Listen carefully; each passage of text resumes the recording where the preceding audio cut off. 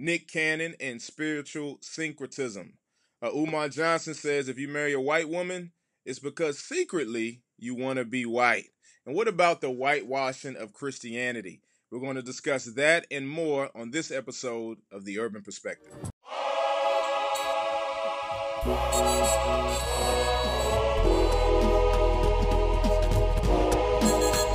on. Yeah. Come on. It's like that.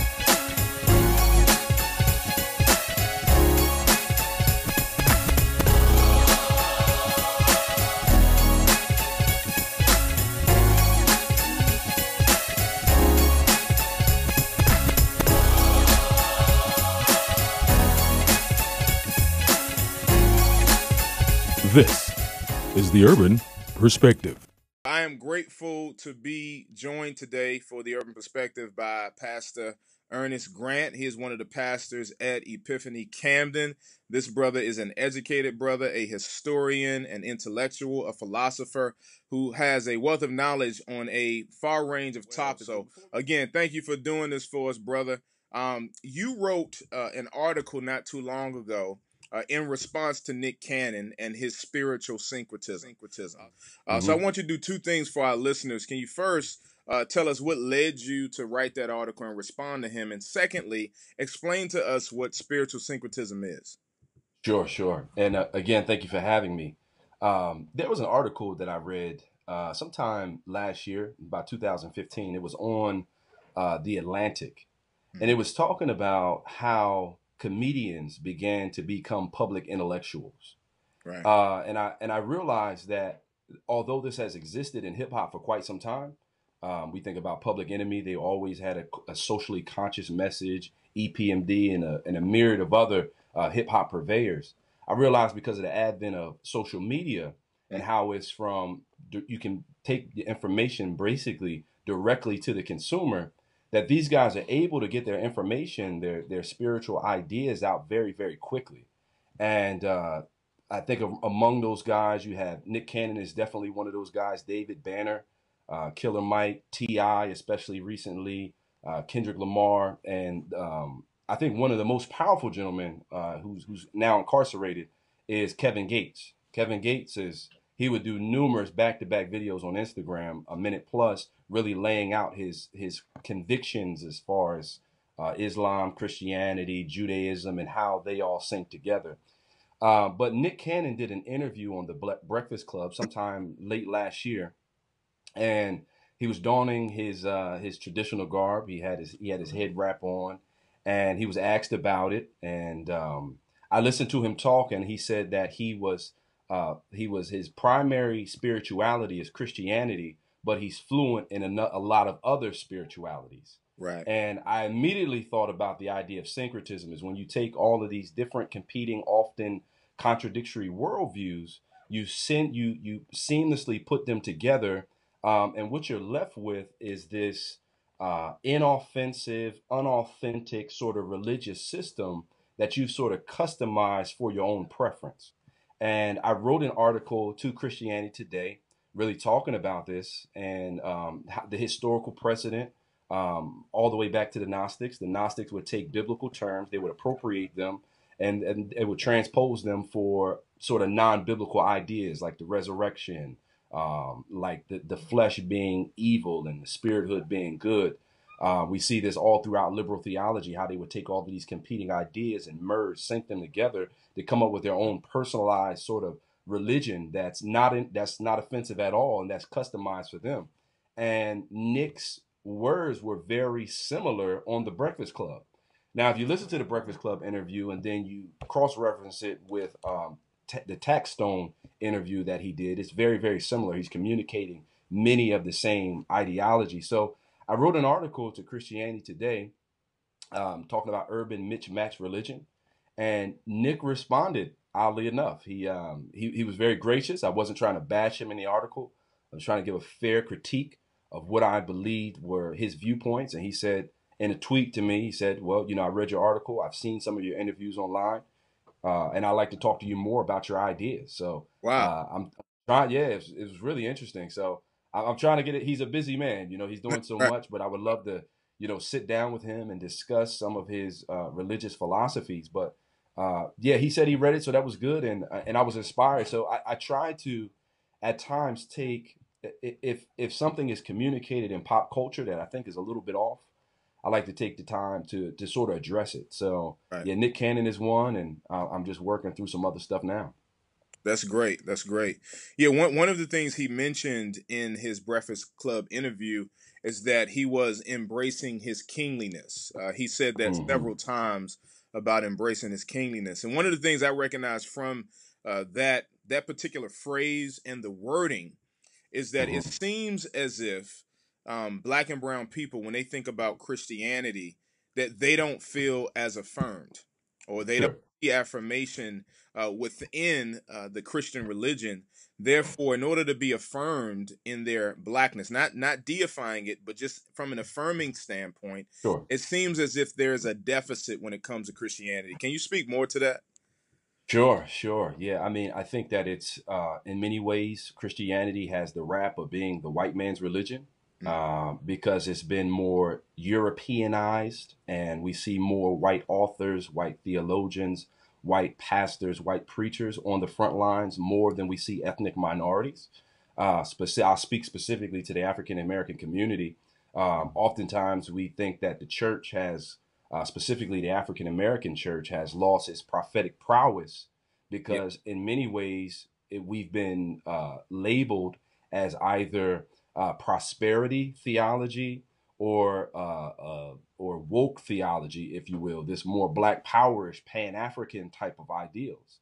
Mhm. And I think that is a gross and a wrong caricature of the Black church. I mean, we are on the front lines, especially this new realm of Black evangelicalism. I think about happened shortly after the civil rights beer. These Black evangelicals like Carl Ellis, like Tony Evans, and a myriad of other brothers that have raised up through the ranks and began preaching the gospel, but yet didn't compromise on social issues as well. So when I hear him saying things like kingliness, um, at first, I couldn't tell whether it was his daily affirmations or whether he was taking a shot at the church. But I think in many ways, we have to put ethnic minorities who have expertise, who have theological training, who are, or whether that's formal or informal, on the front lines communicating that the Christian faith is diverse, that is broad, and that it's a large matrix, not just one specific strain. So yes, I listened to Nick, and I appreciated his comments, and I appreciate him affirming that young African Americans are kings and queens. I mean, in one sense, I know from a biblical perspective that we reign with Christ. We reign by right of Him defeating the devil on the cross and resurrecting vindicatively. So, in one sense, we are. That is right. However, I think the danger is when we, like you said, begin to deify our African Americanness, and that takes precedent over us being Christian. So when I see myself as a Black Christian with the adjectival form on top of the Christian, no, I just happen to be a Christian who happens to be an ethnic minority, an African American, of which I am very proud of, but I recognize that I have a higher order with Jesus. Yeah, and that's a key point that um, you can affirm without deifying. And I think Sure. it's important that we talk about and then we emphasize that distinction, because typically it seems like when we begin to affirm ourselves, that some perceive it as we're just pro-black, anti-white, or that we're more militant than we are Christian.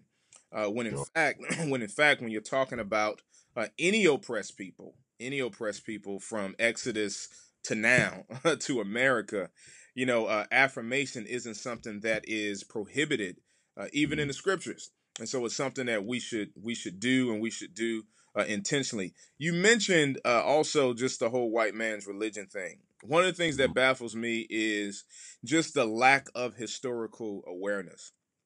I've Mm-hmm. been talking about the book How Africa Shaped the Christian Mind, and Mm-hmm. he talks extensively about how guys like Adolf von Harnack Mm-hmm. intentionally ignored all black contributions to faith, spirituality, monasticism, and philosophy. Can you talk a little bit about just some of the African origin of Christianity and the history, rich history. Many of the church fathers were black and African, a thousand years plus before the slave trade. Yeah, absolutely. Yeah, yeah. The notion that Christianity is a white man's religion, I think it's been around for quite some time, but it was really started to be communicated by Elijah Muhammad Right. around the 1930s. He was a huge, huge purveyor of that notion, and I think he was doing that because, as we just mentioned earlier, he was trying to affirm the ethnicity of African Americans Right. outside of this westernized understanding of Christianity, because we seem to teach church history oftentimes from that vantage point. So I hear about, Melanchthon, I hear about Martin Luther, I hear about Calvin often, I hear about, all of these great gentlemen that did a lot of great stuff in Europe, but rarely do I hear about North Africa. Rarely do I hear about how there was an intellectual transfer specifically from Africa to Europe and how exegesis and monasticism first matured in North Africa. You think about the school of Alexandria, where many parchments were written. You think about the school of Antioch, which is a little bit northwest, but we think about Carthage, for example. These were African bishops that taught, believed the gospel, and there's a rich history there. I think about Augustine, for example. Augustine of Hippo, and how much of the theology that was birthed from the reformers came from Augustine. Him. And Augustine was an African man. His mom, whose name is Monica, Yeah. was a Berber. That's part of a North African tribe. You Yeah. think about Origen, Tertullian, Ignatius. I think about Athanasius, the Black Dwarf, who was a Yeah. deacon, who wasn't even a bishop at the time of the Council of Nicaea, who single-handedly had Christianity and the deity of Christ on his back. Though the deity of Christ wasn't just communicated there, it was communicated through the scriptures, firstly, through the letters of the church fathers, and all throughout history. So when this whole issue hopped up with Arius, it was an aberration. They knew that Christ was who we say he is in the scripture. So all of these men were African descent, and that's something that we can take precedent in, specifically in North Africa, down toward Egypt, all the way down toward Nubia, which is south of Egypt, and even in West Africa specifically. We often say that Christianity didn't reach North Africa, though there were some real issues there. The Portuguese reached the Portuguese reached West Africa around the 14th and 15th century.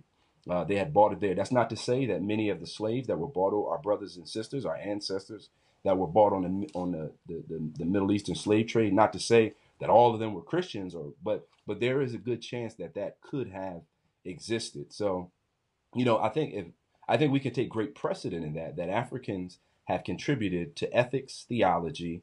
That's We've monasticism specifically. That was an Egyptian birth type of thing. So we can take great hope in that. And then right. we have we had great theologians and preachers like Richard Allen, like Absalom Jones, like Hmm. Henry Highland Garnett, a number of brothers and sisters that are African in the African, and that embraced Christianity and preached it, epically throughout church history. So it's a beautiful thing, man. That's great. Marvin McMickle, Dr. Marvin McMickle, has a great book on kind of the encyclopedia of just Black Hmm. Christians historically. And so that's a great Hmm. resource to kind of give summary on these people that you're talking about: Richard Allen, Absalom Jones, the founders of Absolutely, man. African Methodist Episcopal Church. These are things that we need to know. One of the things that baffles me about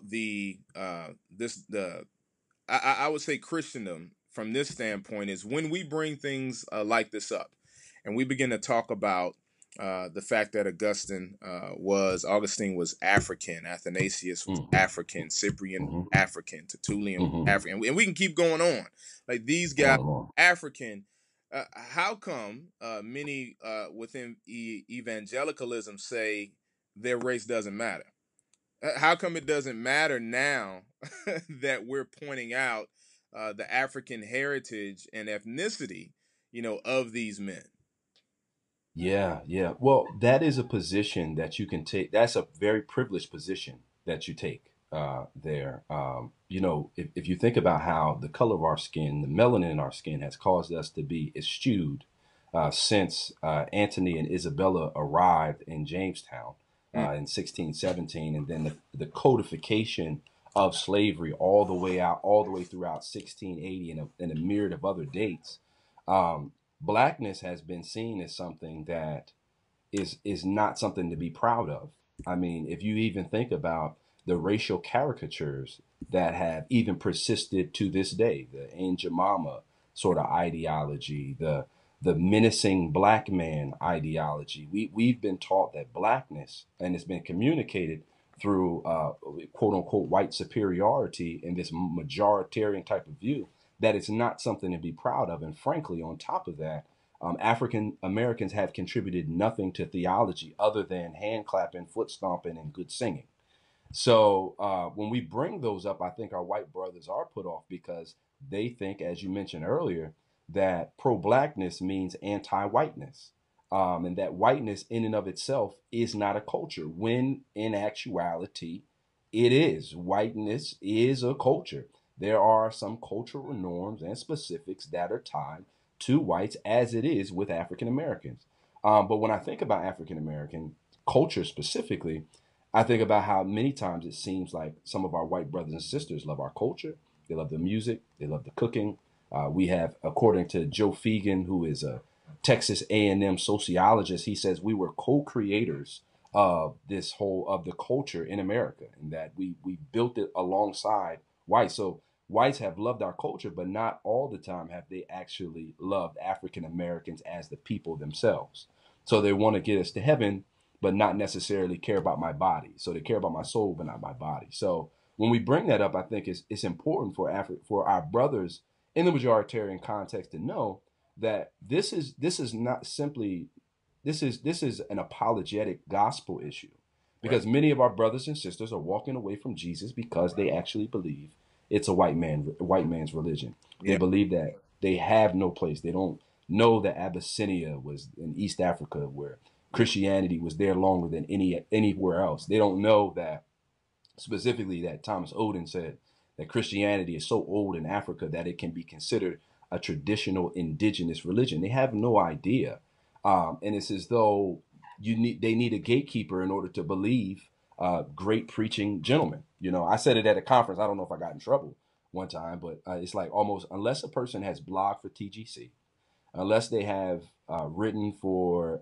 Desiring God, unless they're part of the Acts 29 network of Southern Baptists, many people don't want anything to do with them because they feel like they have to be vetted by our white brothers and sisters first. When in all actuality, uh, these brothers have been preaching the gospel clearly and fluidly from before they even got noticed by these conservative evangelical circles. So I think our white brothers and sisters, if we could take a step back and we can communicate, help them see what it is that we're trying to do, I think that many of them would be more accepting, but some naturally will continue to be resistant to it. Yeah, that brings me to the next thing I wanted to ask you about, and that is the whitewashing of Christianity, because Mm.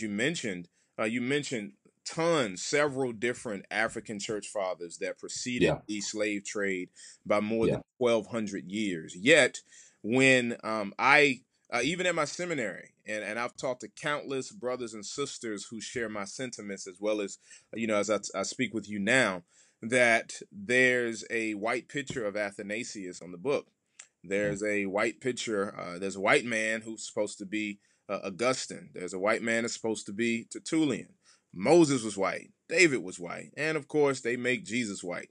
So it's interesting. It's interesting that all of these African or Middle Eastern people are somehow white. Yet, when we point out that that's historically, geographically, and just straight up untrue, it's inaccurate and untrue. When we talk about that, then race doesn't matter. It's interesting Mm. that race doesn't matter after you've already made a picture of making someone with melanin in their skin white. How Exactly come right. race doesn't matter after you've already made the picture? You've already written the book, or you've already posted the article. Yeah. This is what we're talking about when we talk about whitewashing. Can you talk about just culturally, and then I would love for you to address this apologetically for those that are Mhm. watching, how whitewashing affects us culturally as a people, but then even as we try to share our faith, how whitewashing affects us. Whitewashing of Christianity is when we have the posture that people of the African diaspora have made no contribution to theology, ethics, culture, class in Christianity. That's the sort of idea of whitewash Yeah. Christianity.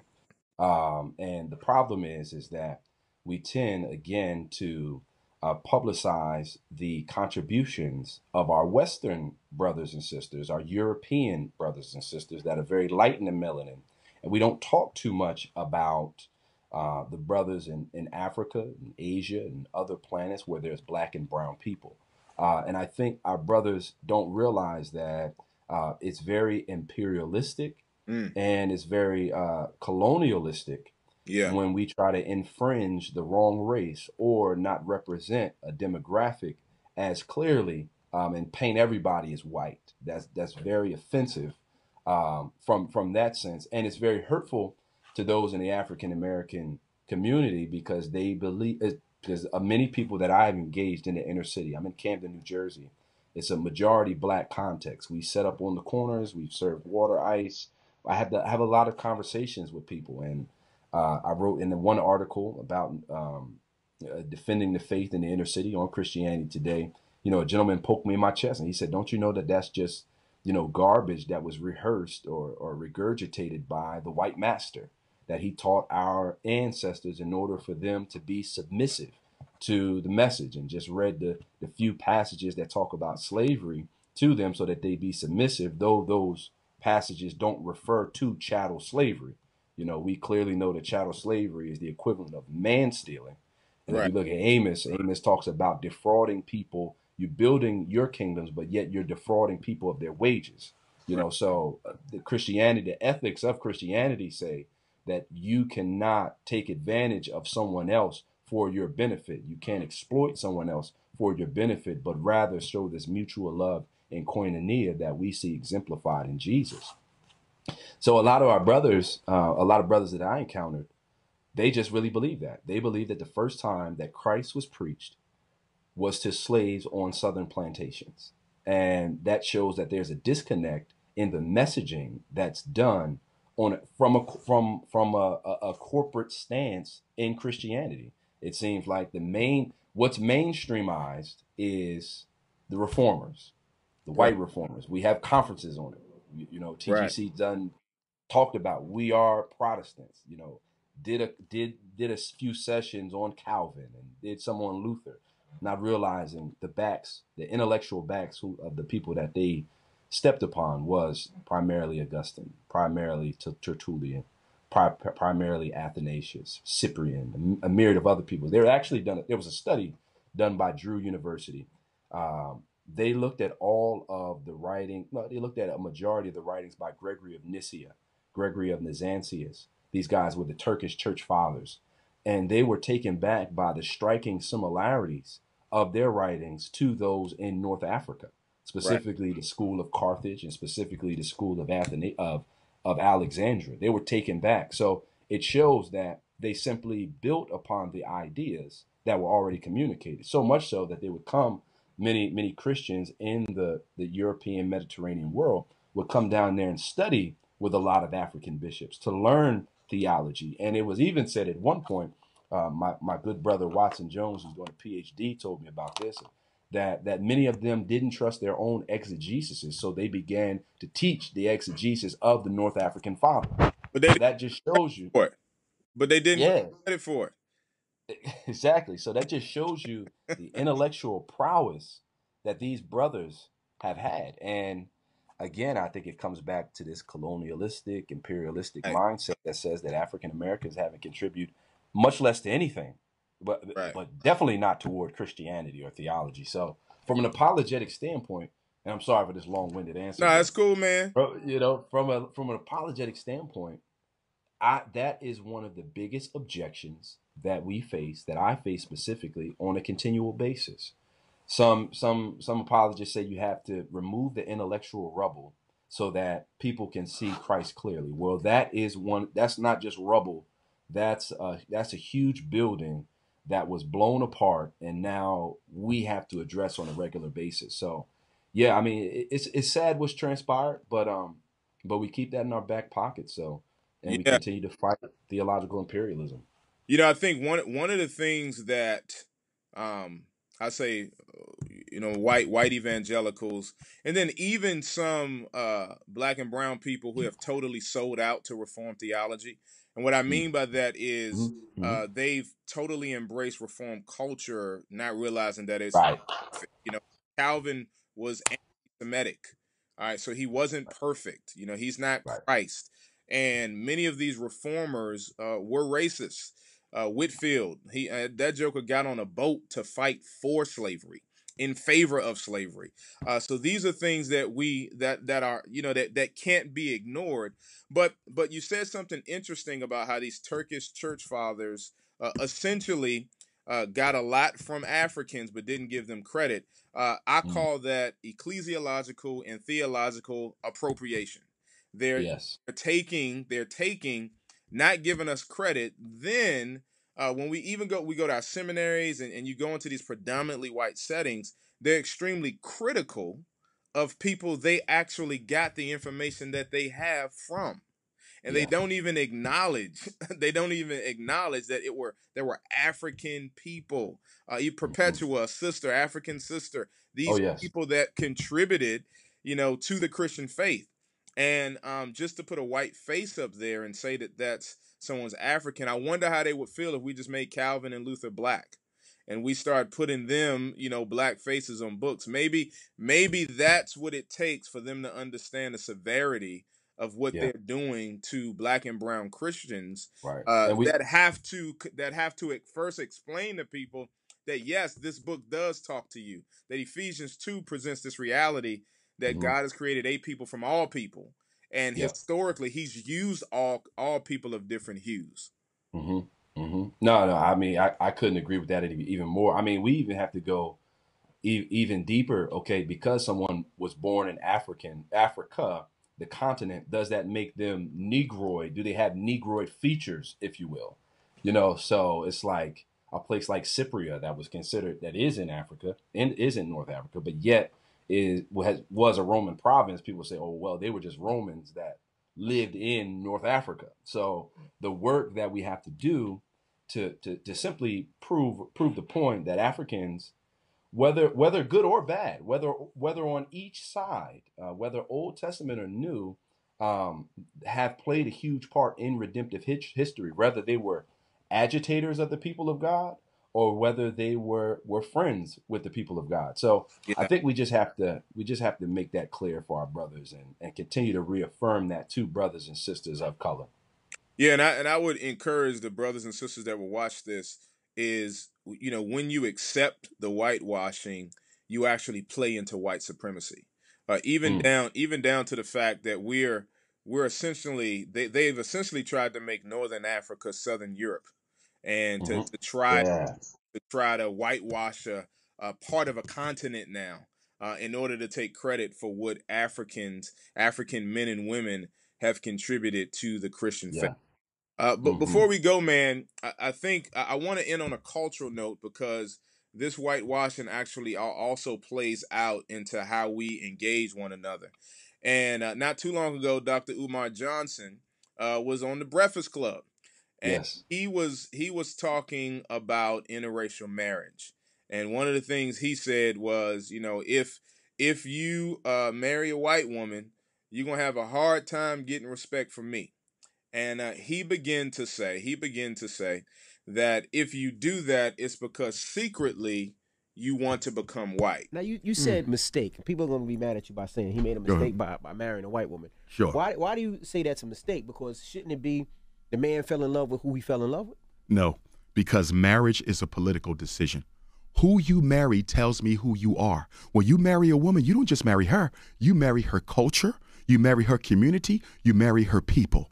You understand? So when a black man marries a white woman, he's making several clear points and messages he's sending out to his own people. Because there's no greater symbol of your loyalty to your struggle than to marry a sister who shares that struggle. You have to be the person, because you have to teach your son loyalty to his community. European Jews do it.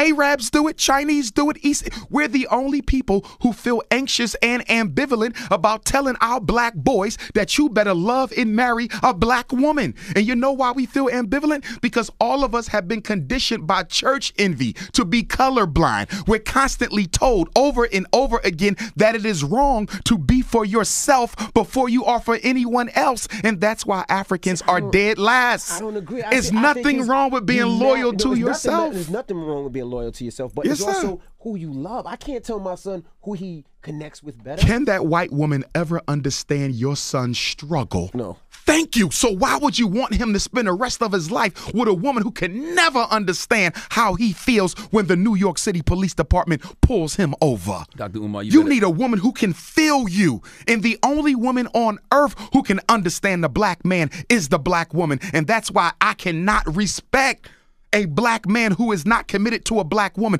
That's the greatest symbol of pride in self. Now, which I would obviously disagree with that, but I want you to speak into that because we see this actually culturally, but then as you and I have talked, we see this theologically, where there are black and brown people who also seem to think that blacks haven't contributed anything and that white is just universal and preeminent. Right.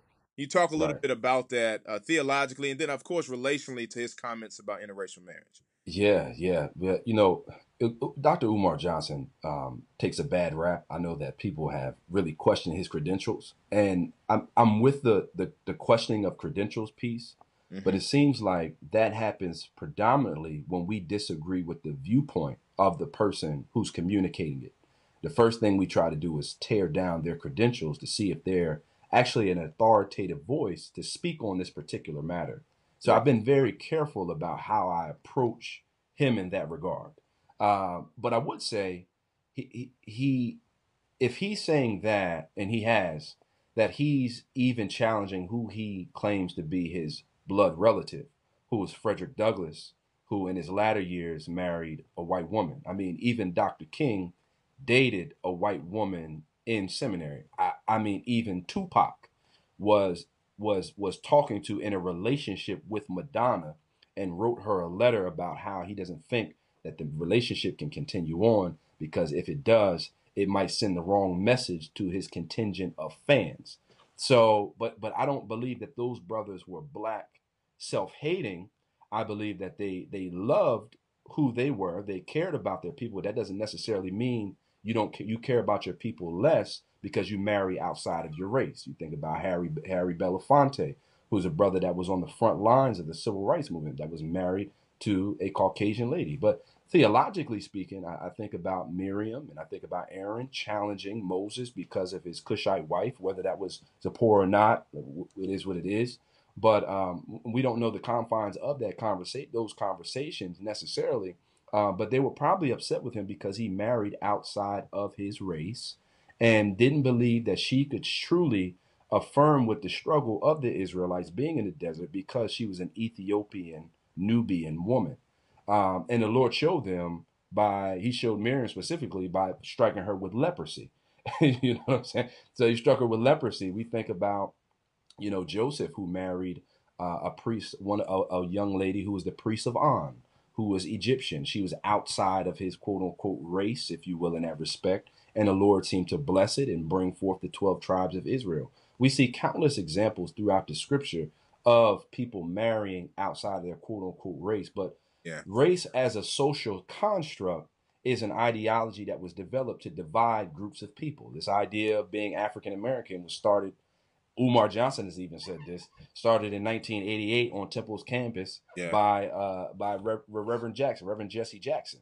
This whole notion of certain groups being assimilated into whiteness, like the Irish, like the Catholics. James Baldwin talks about how Giovanni became James, and how all of these Italian names took on the names of took on white names so that they can assimilate into the culture more. So I know that Dr. Umar Johnson takes a lot of heat. He takes a lot of pressure, and understandably so. I think that he says some things that are terrible, that should not be communicated, calling Jesus Jimmy Jesus the cracker and all type of vile type stuff. I mean, it's terrible.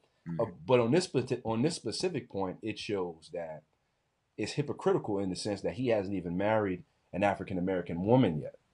And in the sense that he said he lost that $2 million donation because he was sexually involved with a young lady whose name is the conscious stripper, so his words don't seem to match his actions. And on top of that, there are men who have done exponentially more than he has for the African American community, right, that have married white women, and he has not married an African American woman that has done anything. So, I mean, clearly we see that, in the scriptures, it's about spirituality, not necessarily the amount of melanin in your skin whom you marry. But I think that this perpetuates the idea of, that means that this person is a black and self-hating because they've married white women. And that's just not the case. I mean, again, another long-winded answer, but I think about some of the early abolitionists who, abolished.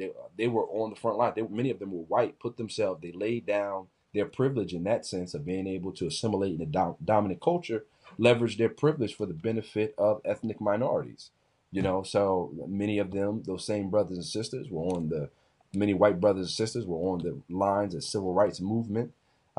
It's controversial, but many of them are still fighting for the rights of African Americans that are in communities that are believed are over policed with the Black Lives Matter movement. So, yeah, Jesus is outside of our race in the sense that he's greater and better than us, but yet he decided to make us his church and use his privilege for our good. So that's my basic answer. Yeah, that's a great point, man. We know God, John 4:24, God is spirit, right? So he's incorporeal. He doesn't have a body. But in his supernatural power, he gave us the hue that he gave certain people. And I think it's important that we do affirm that. And I would agree with Dr. Johnson in this sense that I do think there should be some intentional affirmation of the black woman. Yes. I think because in reality, in one sense, she's a double minority in terms of how she's treated because she's a woman, even though the country has tons of women, but she's a woman, and women are still not completely equally treated when we talk about pay and other things. And then, of course, she's black. And so I'm with him in terms of, I'm team black woman in the sense of affirmation and intentionality about commitment. And I just wish it would have been a little bit more balanced about how black women are getting a master's degrees per capita pretty much faster than any other demographic. Right. So there's some things that we can highlight about them. To wrap it up, man, I just want to know if there's anything that you would say to the conscious brother or sister that will watch this and feels like that would say, man, hopefully after this, we've been able to provide some historical data that God does have something to say to you if you're black or brown. He has something to say to all people, but specifically to black and brown people. What would you say to that conscious person? Yeah, man, I would say be balanced in your research. The pro-black brothers and sisters often ignore the contributions of African American Christians as well. I think there's nothing wrong with building our communities up, affirming our African Americanness, trying to close the wage gap specifically, trying to close the unemployment gap and fighting for black businesses and black banks. I'm all for that. That for me, that flows out of the Jeremiah 29 piece where we inhabit communities and we try to build up those communities for the betterment of society. I'm with that. I'm with better schools, better policing, churches that communicate the gospel and that not only care about the communication of the text, but express the fullness of it in service of the community. So I just wish some of our Pan-African brothers and sisters, some of our conscious brothers would realize that the church is not devoid of seeking to work in the community alongside them. And in fact, the black church has done more for the economic development of the communities that we live in more than anywhere else, more than any other institution ever. that has ever been on the face of this planet. So yeah, I would encourage him and do be balanced in your reading, and just don't talk to people that write books. Just don't read books, but talk to people, talk to pastors, read books by theologians, engage others in conversations about this. And I think we can come to more of an even-handed approach, that we don't just serve this. We don't serve a white Jesus who is a distant deity that stayed up in the sky and has a fairy father, but rather he's a Middle Eastern Jew that was in a socioeconomic context that was very similar to those living in third world poverty. He had little educational opportunities. And in the words of Howard Thurman, he more closely aligned with the oppressed and disinherited than anyone else. So in that regard, I would say, if you look at Jesus for who he is and not through the goggles of the Western lens, you see a Jesus whose melanin in his skin and whose actions and whose socioeconomic context matches more closely to ours than who they would consider the oppressor. Absolutely. Thanks a lot, Ernest. I would just that's great. Fantastic answer, man. Thank you for your time on the Urban Perspective. I would only add one thing to those brothers and sisters. Please use more than Google. Right. Find some books with footnotes. Yes. Yes. Please. Look, Please. Please. yeah, And know that most of the stuff that you pull up are from white guys. right. Kersey Yeah. Graves is a white guy. Kersey Yeah. Graves was a white, non-educated, pseudo paleontologist, man. I mean archaeologist. I'm sorry. Come on. Nah, but thank you so much, man. I appreciate your time. And It's a pleasure. Thank you. yeah, thank you so much. Looking forward to seeing you in October for the Yes. Frequency Conference. Well, you'll see a lot of these topics and more addressed. And what is the church currently doing, has done, and what does the future look like for us? All that'll be discussed at this conference, that we want to make sure that you join us for that as well. You've been watching The Urban Perspective. Thank you so much. Peace.